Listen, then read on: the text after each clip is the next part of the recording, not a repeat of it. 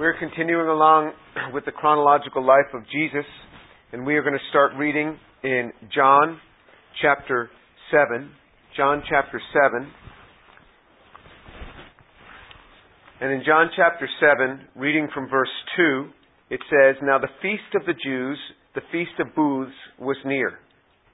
Therefore his brothers said to him, 'Leave here and go into Judea, so that your disciples also may see your works which you are doing.'" Now we're reading in John chapter 7, verse 4. "For no one does anything in secret when he himself seeks to be known publicly. If you do these things, show yourself to the world. For not even his brothers were believing in him." Okay, so it says in verse 2, the feast of the Jews, the feast of booths, or the feast of tabernacles. It just depends on what your translation is. The feast of tabernacles or the feast of booths was at hand. So the feast of booths was one of three feasts that all male Jews were responsible to go to Jerusalem for. So you had the Feast of Unleavened Bread, the Feast of Weeks, and the Feast of Booths. All males had to go up, all Jewish males had to go to Jerusalem at that time. So this was not the Mishnaic law, the man's written law. This was God's law. This is something that God put forth for men to do. This is something that they had to do, and this is what was before them. It says, and so since it was the Feast of Booths or the Feast of Tabernacles, we know it's October. So this occurs in around October each year. Now they go by the lunar calendar, not our solar calendar, so it varies a little bit, but it's always around the month of October. So this tells us now, and that between the month of October, between the Feast of Booths and the Passover feast, this Feast of Unleavened Bread is a 6-month period. It is that next Passover that Jesus is going to be offered up, that he is going to be killed. So this marks the last 6 months of Jesus' life. So to this point in this study, we have covered about 3 years of his life. And now we're going to cover the last 6 months of his life. We've covered, the last 3 years, the 3 years of his ministry, and now we're going to cover this last half year. So we're nowhere entering into the end of this final 6-month period of Jesus' life as we track through the life of Jesus, the chronological life of the Messiah. That's where we are at this point.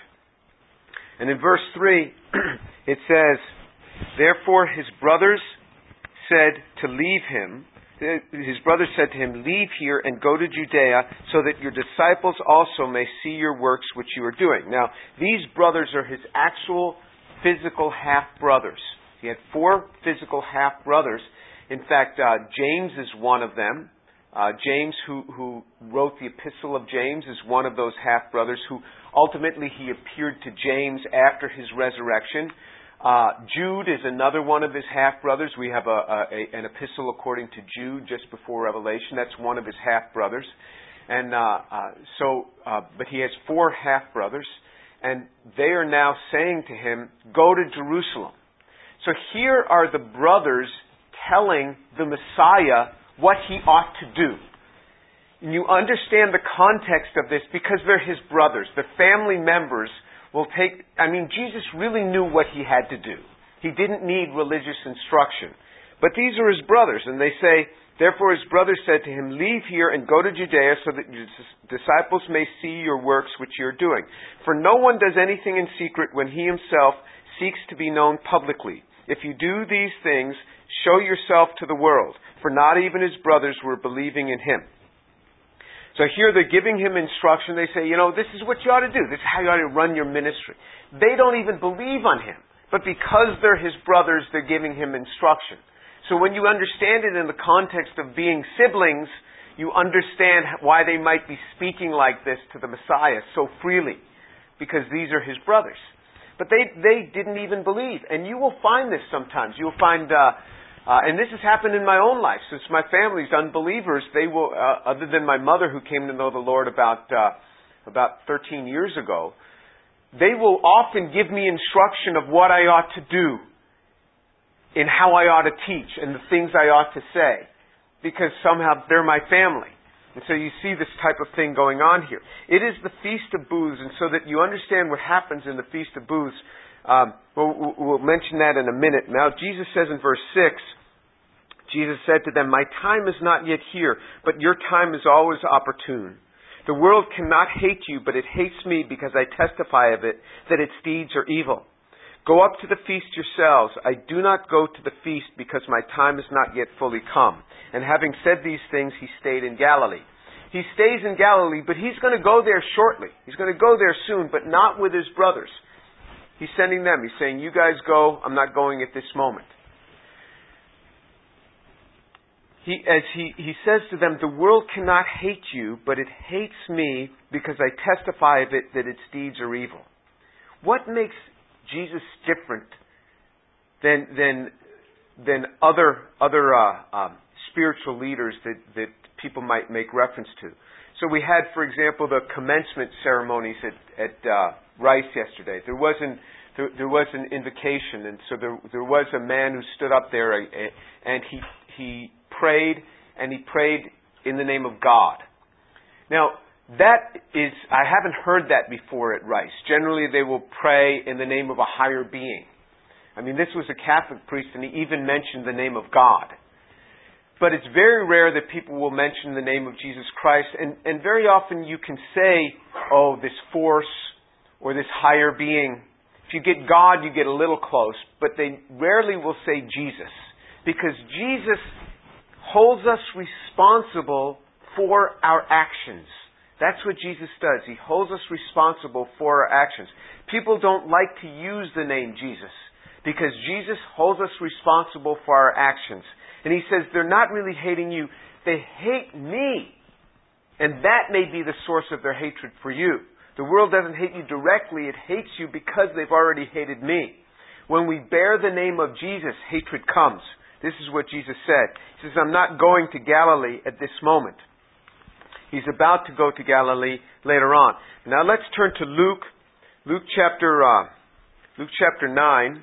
In Luke chapter 9, now he decides to go. So the brothers have already gone, and he decides to go with his disciples into Jerusalem. He is obliged to go because the law of Moses requires that all male Jews go up. And so he's required to go, and he fulfills the law perfectly. So as a Jew, he's required to go. And it says in verse 51, "When the days were approaching for his ascension, he was determined to go to Jerusalem." So he knows that this is the Feast of Booths, or the Feast of Tabernacles. This is going to mark this 6-month period just before the end. He knows that the days are approaching for his ascension. And he's determined now to go to Jerusalem. Verse 52, "And he sent messengers ahead of him, and they went and they entered the village of the Samaritans to make arrangements for him. But they did not receive him because he was traveling toward Jerusalem. And when his disciples, James and John, saw this, they said, 'Lord, do you want us to command fire to come down from heaven and consume them?' But he turned and he rebuked them." And then there's a portion that's listed in the New American Standard that's not in the NIV, and it goes this way. "And said, 'You do not know what kind of spirit you are of, for the Son of Man did not come to destroy men's lives, but to save them.'" That portion. And then it closes with this. "And they went on to another village." So that portion that I just said is what Jesus says in the rebuke. My Bible says there's a little note there that says some of the earliest manuscripts do not have that little portion. So the NIV leaves that portion out. The New American Standard puts it in there, but says that in the later manuscripts you find this portion, what Jesus actually said to them. But we do know that he rebuked them. What he actually said may be somewhat in question, but we do know that he did rebuke them for this. So he sends his disciples ahead of them. So they're up in the Galilee. The Galilee is up in the north. Between the Galilee in the north and Jerusalem, which is south of the Galilee, you've got to pass through Samaria. So we've heard this before, and we covered this before. They were fine. The Samaritans were fine with Jews leaving Jerusalem and going through Samaria. They had no problem with that. What they had a problem with was anybody going to Jerusalem through Samaria. That's what they had a problem with.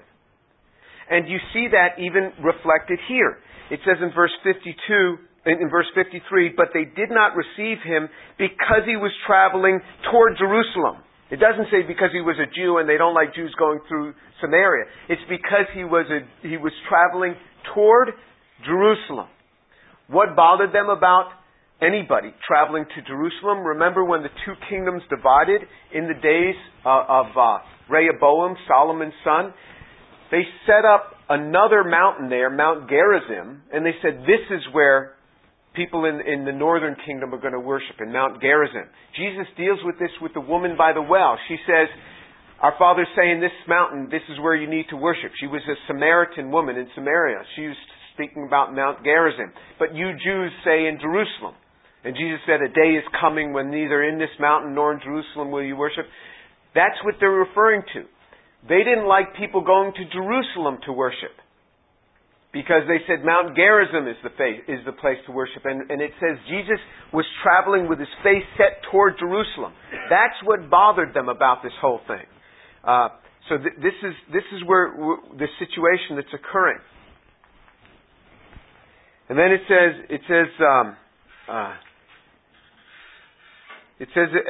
as they're going toward Jerusalem, this is what bothered them. So when the disciples, James and John, saw this, that they weren't going to welcome Jesus. Now they knew about Jesus. Remember, Jesus had ministered in Jerusalem. Remember that he had that interaction with this woman by the well, and then they came out and they saw him and they saw his power. Nevertheless, they weren't receiving him. So even if you go ahead and you minister somehow to somebody, and you think that, okay, now they're going to be nice to me. If they turn on you, don't be surprised. They turned on Jesus too. Jesus had ministered to them. And now they don't want him passing through because he's going with his face toward Jerusalem. And so James and John, that's these brothers, James and John, among the 12 disciples. And it's interesting that James, this particular James is not the one who wrote the Epistle of James. This particular James is the one who's martyred very early on. He's the first to be martyred among the disciples. John is the one who writes the Epistle of John. He is the one, the disciple of love, who constantly is using this word love, loving one another. At this time, you see, he didn't feel this way. He wasn't the apostle of love at that moment. But at this stage in his life, people go through stages in their life, stages in their Christian development. So you can't judge a person, I know that guy. I knew him when he first got saved. Well, that's when he first got saved. Now it's 30 years later. He's changed. He's matured. So you see what James and John do. They are upset that the Samaritans are not receiving Jesus. And so they're so upset about this, they said, Lord, do you want us to command fire to come down from heaven and consume them? So this is what prophets of old did. They could command down fire to consume them. And these apostles had been given power to heal. And so they said, if you speak the word, we'll take care of it for you. Just speak the word, and we'll go and take care of those people for not receiving you. This was their attitude. This is typical of young men. This is why young men in this age of about 15 to 25 or 30, they're terrorists. This is where terrorists come from. It's among this age group, because they're just ready to fight. But also you see men who accomplish great things in this time period, because it's actually, all of these chemicals are going through their body at this stage. This is the way they've been made. And they can be, really rambunctious and have great enthusiasm and great energy. And you see this in these young men's lives. They said, just let us take care of it. You just rest here. We'll go take care of those guys. Now, they were just going to call down fire to consume these people. Just like what had happened in Sodom and Gomorrah, where fire came down from heaven and consumed them. And Jesus is like, whoa, what are you going to do? No way, don't do it. Jesus was the one who ministered here. Jesus was the one who reached out to these people, and now they're rejecting him, because he's going with his face toward Jerusalem. And He turns and He rebukes His disciples. He doesn't rebuke the Samaritans. He rebukes His disciples. And He says, you don't know what kind of spirit you are of. For the Son of Man did not come to destroy men's lives, but to save them. And He went on to another village. So He ended up having to go around to another village. But Jesus rebukes them. He says, guys, you can't take this sort of attitude. Let me just say, in almost every instance, if we take on a fighting attitude, we're going to be wrong.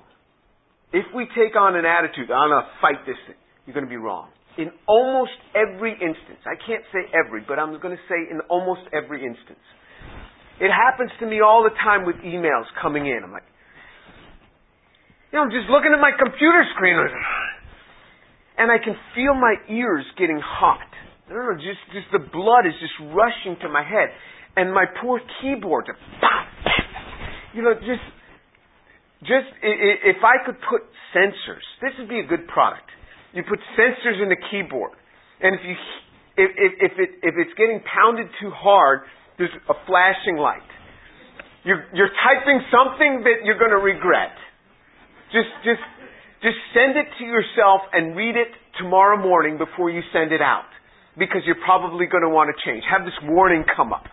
People would buy that. They would install this app. They'd install this software to do that, because I can just my keyboard, it just starts getting hit pretty hard, and I know that I'm saying something that I'm really going to regret. And I tell you this not because I'm proud of myself that, then I catch myself. I don't. And a lot of times I hit return. Hit that. Then like an hour later I'm like, why'd I have to do that? And then when I've stopped, and this has happened to me even this week, I've stopped and something came to me, and someone in the administration just was explaining to some of us all that they had to do. Now, when somebody sends you an email, just all that they have to do, that person, is feeling uptight. Listing out all the things that they have to do in life. And they listed all this out, and I saw all of these things, and I said, my goodness, I had no idea you do all of this. That is so much. When things are handled well, you never even notice all that's behind it. Thank you for all that you do. Thank you for all that you do. And that person replied back and they said, thank you for recognizing all that I do. Just, what great character you have. And just diffuse the whole thing rather than giving that person back a list. Well, here's what I have to do. How do you like this? Jesus' response in the face of something that is truly unfair, He responds with grace. If we in our lives would learn to respond with grace, it will change your career. You will be granted so much favor, even if you feel that, that person's not my boss. It doesn't matter. If we learn to respond with grace, even when people come at us in a negative way, Jesus is not responding with grace to people who have showed Him any grace. Well, I'll show them grace if they show me grace. No, that's exactly the way the world feels. And Jesus is different.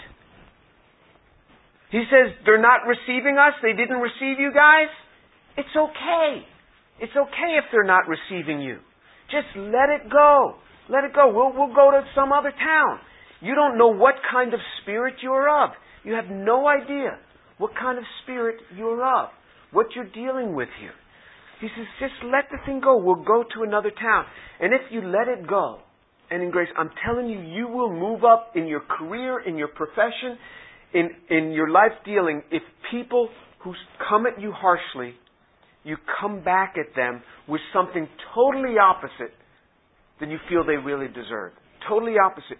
And on the days when I felt my ears getting hot, and I'd refrained from hitting the return button, and I just delete out their name and I send it to myself. And then I read that the next day, I'm thinking, this is so wrong. I'm so glad I didn't send this. Then I can take and totally rework this email and just totally restructure it and say, I really appreciate you guys and what you've done. I mean, the expertise that you have, it's so clear. You just rework the same thing. Or I'll entitle the email, Help, Please. Help, please. Because there's this feeling in people that if someone cries out for help, they're going to help you. And so now my response to them is an appeal. I need your help now. Rather than, you ought to do this. Could you help me? I need your help in this situation. Could you help me by maybe doing something like this? You see what I mean? It just turns it all around. That's what Jesus is telling them. That's the instruction. Take hold of this. I'm telling you, it will affect your career if you learn to do this. If you learn to be slow with the return button and just with the return key and just send it to yourself and read it a day later. It just change you. And this same thing that Jesus tells them. Okay, so now let's turn back to John chapter 7. We're going to go now up into Jerusalem. In verse 10. John chapter 7, verse 10. But when his brothers had gone up to the feast, he himself also went up, not publicly, but as if in secret. So the Jews were seeking him at the feast and were saying, Where is he? Okay, so John uses the term Jew in three different ways in his gospel. Sometimes the term Jew means all Jews in general, meaning that, for example, when Jesus said in John chapter 4 to the woman at the well, salvation is of the Jews. That means through this Jewish descendancy, salvation is going to come. Sometimes of Jews, he means those who are in Judea, because John himself was a Judean, and those who were in Judea. And sometimes when he uses the term Jew, he means the leadership, the Jewish leadership. Okay, so here he is. He goes in. He's not yet made himself known. Now, this Feast of Booths, or Feast of Tabernacles, so you get a sense of it, one of the three required feasts, what they would do is that the priests would go down to the lower part of the city, was the Pool of Siloam. And in the Pool of Siloam, they would take water, and they would go to these steps that are between the outer court of the temple and the inner court of the temple. And there were 15 steps. They would stand on the first step, and they would recite Psalm 120. And if you look in your Bible, under the Psalms, Psalm 120, it will say a psalm or a song of ascents. And then Psalm 21. Then they would go to the next step, say Psalm 21. And then the next one. And Psalm 121 through 120, Psalm 120 through 134 are the songs of ascent, or the Psalms of ascent. There are 15 of them. 120 through 134. There were 15 steps from the outer court to the inner court. And then this is what they would recite. And they would go up these steps and recite this. Then they would walk around the altar one time and pour out this water around the altar. They would do this for 6 days. On the seventh day, they would actually walk around the altar 7 times and pour out water. This water, you can read from this Second Temple period in the Mishnaic writings. You read this, that it says there was such rejoicing at the Feast of Tabernacles, or the Feast of Booths. If you've not seen the rejoicing at the Feast of Booths, you've not seen rejoicing. In a typical way of Jewish writing. If you've not seen this, you've not seen rejoicing. And they would pour out water, and to them, the rabbinic interpretation of the water was the outpouring of the Holy Spirit would occur at the Feast of Booths. And then also, they would light lamps, so many lamps. All the priests in training, all those descendants of Aaron who were going to be priest apprentices that were priests in training, were to light every lamp possible in this temple compound. Get every lamp they could get and light it. And so there was these bright lights as soon as sundown would appear. And they would keep these lights lit all night. And they would do this for the 7 days of the feast. And this light meant the Shekinah glory coming down. And I say this because Jesus is going to take both of those points and talk about them in this discourse. And this was quite vivid at the Second Temple period where this is occurring. And so this is the feast where he's at, and it says that the Jews were seeking him at the feast and were saying, where is he? Well, why such concern with Jesus all of a sudden? Well, it's because in Zechariah 14, and they well knew this, in Zechariah 14 it says that the Messianic kingdom was going to come, is going to be set up. The Messianic kingdom will be set up at the Feast of Booths, or during the Feast of Tabernacles. In the end, when the Messianic kingdom is established, it will be set up during the Feast of Tabernacles.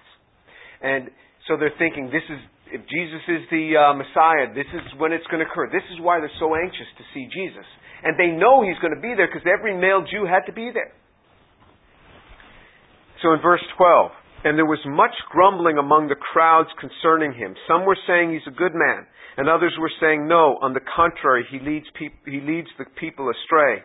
And yet no one was speaking openly for fear of the Jews. What do you mean no one was speaking openly for fear of the Jews? I thought they're all Jews speaking. It's set up in verse 11. The Jews were seeking him because he's using this in the other way. Now he's speaking of the Jews in verse 12 as meaning the leadership. They were afraid of what the leadership was going to say. Prior to this, you will recall that the leadership had come against Jesus and said that he has a demon and he was leading people astray. The crowds never did. And that's why Jesus characterized the crowds as sheep without a shepherd. That they were confused. They weren't speaking negatively of him. They were confused. But now you see the crowds have now learned from the priests, learned from the Pharisees and the Sadducees. Now there's this separation in the crowds. Some are saying he's a good man. Others are saying, no, he leads the people astray. So you see now at this period, now there's a division among the common people about him.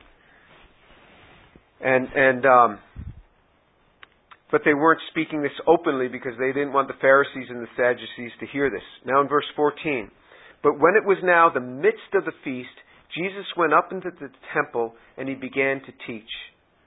And the Jews then were astonished, saying, how has this man become learned, having never been educated? So Jesus answered them and said, my teaching is not mine, but his who sent me. If anyone is willing to do his will, he will know of the teaching, whether it is of God or whether I speak from myself. He who speaks from himself seeks his own glory, but he who is seeking the glory of the one who sent him, he is true, and there is no unrighteousness in him. So you see, now it's the midst of the feast. We're not sure what day this is, but Jesus goes up into the temple compound and he starts to teach there in the temple. And it says the Jews were astonished, saying, how has this man become learned, having never been educated? So they view him as a Galilean. They don't realize that he was actually born in Bethlehem, just south of Jerusalem. But they view him as a Galilean. Certainly his upbringing was in Galilee. And there were no good rabbinic schools in Galilee. There were none. And if you were going to be educated, you had to be educated. If you were going to be educated properly, you had to be educated in Jerusalem. This same sort of thing even happens in the U.S. I mean, the view in Massachusetts is you'd never get a good education in the South. I mean, if you go south of New York, you could never get a good education. Just not going to happen. And sort of this Ivy League mentality. But they see this man teaching, and they say, how is this man teaching? He's never been educated in any of these good schools. We know from what's written in Isaiah that it says that the Messiah would be praying in Isaiah, and he said, the Lord my God awakens me morning by morning. He awakens my ear to listen as a disciple. Jesus was instructed morning by morning. Where did Jesus get all this? God the Father was instructing him when he was growing up. God was instructing him morning by morning. It says, he awakens my ear to listen as a disciple. If you want to know the Word of God, you do not have to go to seminary. I'm all for education. You can go to seminary, but you don't have to be there to learn the Scriptures. And in fact, the person who knows the Scripture because they've come before the Word of God and say, Lord, speak to me. And they do this morning after morning. They will generally, hands down, know more about the life of the Scripture than anyone who's been through seminary that's just done this as an academic thing. Because God can speak to us much better than the academy can. We can learn all sorts of things in the academy. But God speaking to man, God speaking to a woman who's willing to come with the Word of God and say, Lord God, speak to me. God speaks. His Spirit speaks to your spirit. And it goes deep within, and it's no longer an academic experience. My colleagues in the religion department have spoken to me of their concern. Their concern for you students from Rice. This is their concern. That you would bring your religious concerns and questions to Jim Tour and not to them. They're very concerned about this. Because Jim Tour has no religious training. They have the religious training. Why is it that all these students would come to Jim Tour for some religious instruction and not to them? This is their concern. Did you know they have this concern for you? They have this concern for your souls, for your welfare. That's their concern. And I just have to look at them. Maybe there's something here that goes beyond academics. But they're concerned for you. What could Jim Tour have to offer? He's never trained in all of these places. I don't know. What do I have to offer? All I have to offer is what God has spoken to me. That's what I have to offer. What God has spoken. Just by knowing the Scriptures. I want to read the Scriptures and I want to just tell you what the Word of God says. That's it. That was their concern. How did he learn this? If you will come before the Lord every morning and say, Lord, speak to me from your Word, you will be deep in your understanding and you will be sound and I don't have to worry about you at all. My desire is that you would get so excited about the Word of God and so serious about these Scriptures that you would every morning say, Lord, speak to me through these passages. Learn to have a daily meditation time before the Lord. And let the Lord speak to you. Because then I know you will be fine. You may die next year, but you're going to die fine. I know your marriages will be fine. You'll have problems like all marriages have, but you'll work it out. If you are in the Word of God every day. The Bible uses two terms. It says that we are to meditate on the Word of God morning and night, or in other passages, every day. That's it. Joshua, chapter 1, verse 8 and onward. Psalm 1. Psalm 112. Passage after passage, it speaks this. That we are supposed to be in the Word of God every day. There might be a blessing for being in the Word of God 3 times a week. But there might not be. There is no such blessing prescribed. But there is a blessing for being in the Word of God every day. There is a blessing for that. So maybe God blesses for 3 times a week. Maybe He doesn't. I don't know. But it's not listed in the Scriptures. What's listed in the Scriptures is daily time before the Lord. Jesus used to rise up while it was still dark. And He would go off to a lonely place and pray, it says in Mark chapter 1. If you will take this seriously, and get the Word of God in your heart every day. You wake up and you say, well, I'm just so rushed in the morning. Well, wake up 30 minutes earlier. Big sacrifice, big whoop. I'm impressed by you because you got up 30 minutes earlier. All those people in the world who bear the name of Jesus and get excited about Jesus and have to be tortured because of their witness, I'm not excited about them. I'm impressed by you, and you're waking up 30 minutes early. You see how silly this thing is? Wake up 30 minutes early and spend some time with God. Then I know you will be fine. Then I know you will be okay. If you don't have a daily time for the Lord, I am worried for your souls. Not that you're going to lose your salvation, but that you will destroy your life. Because I know how wicked a man and a woman's heart really is. Because I know from my own mind and from my own self the wicked thoughts that go through my mind every day. Such wickedness as I would be ashamed to ever confess to you. And had it not been for the Word of God that has kept me wholeheartedly in His Word, I would have fallen multiple times. So that when I read the Word of God and it says, if a man touches his neighbor's wife, he will in no way go unpunished. Boom, and the fear of God hits me. Let the Word of God bring fear into your heart of disobedience to Him and to His Word. This comes by daily meditation. You need instruction for your career. You say, Lord, speak to me from this passage that I'm going to read today. And you do this systematically. Pick up the Scriptures. Pick up a book of the Bible and read it from beginning to end. Pick up and start reading where you left off the day before. And say, Lord, speak to me from this passage. And then allow Him to speak. He gives me the ear to listen as a disciple. That is the prayer that He gives us to pray. Lord, speak to me. Give me the ear of a disciple. Then I know your soul will be well. I know that your marriage will be well. I know that your career will be well. If you are in this book, long after you are dead and gone, this book will remain. It really will remain. You think, oh, well, we've got more sophisticated for this. You're not so sophisticated that you're beyond this. This is the truth and the Word of God. Let's pray.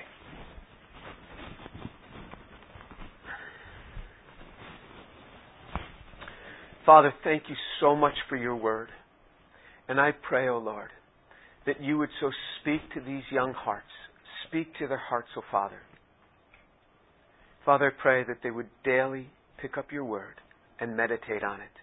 That they could receive the instruction as Jesus did. To be instructed in the ways of God. Speak to them, I pray. Speak to their hearts through the Scriptures. And Father, I pray that you'd also teach these young people to guard their attitudes, to guard their hearts, the things that they might say. Father, I pray that you teach them to do as Jesus said, that when they get angry at those who even offend them, Father, that they wouldn't take on this other spirit, but they would just let it go, as Jesus instructed James and John to just let it go. Just move on to another village. Even the way that they would react to other people. Father, I pray for your grace to be poured out. The grace of God to be poured out in their lives. Let them learn from the ways of Jesus. And Lord, I commit their young hearts to you. Have mercy on them. In the name of Jesus. Amen.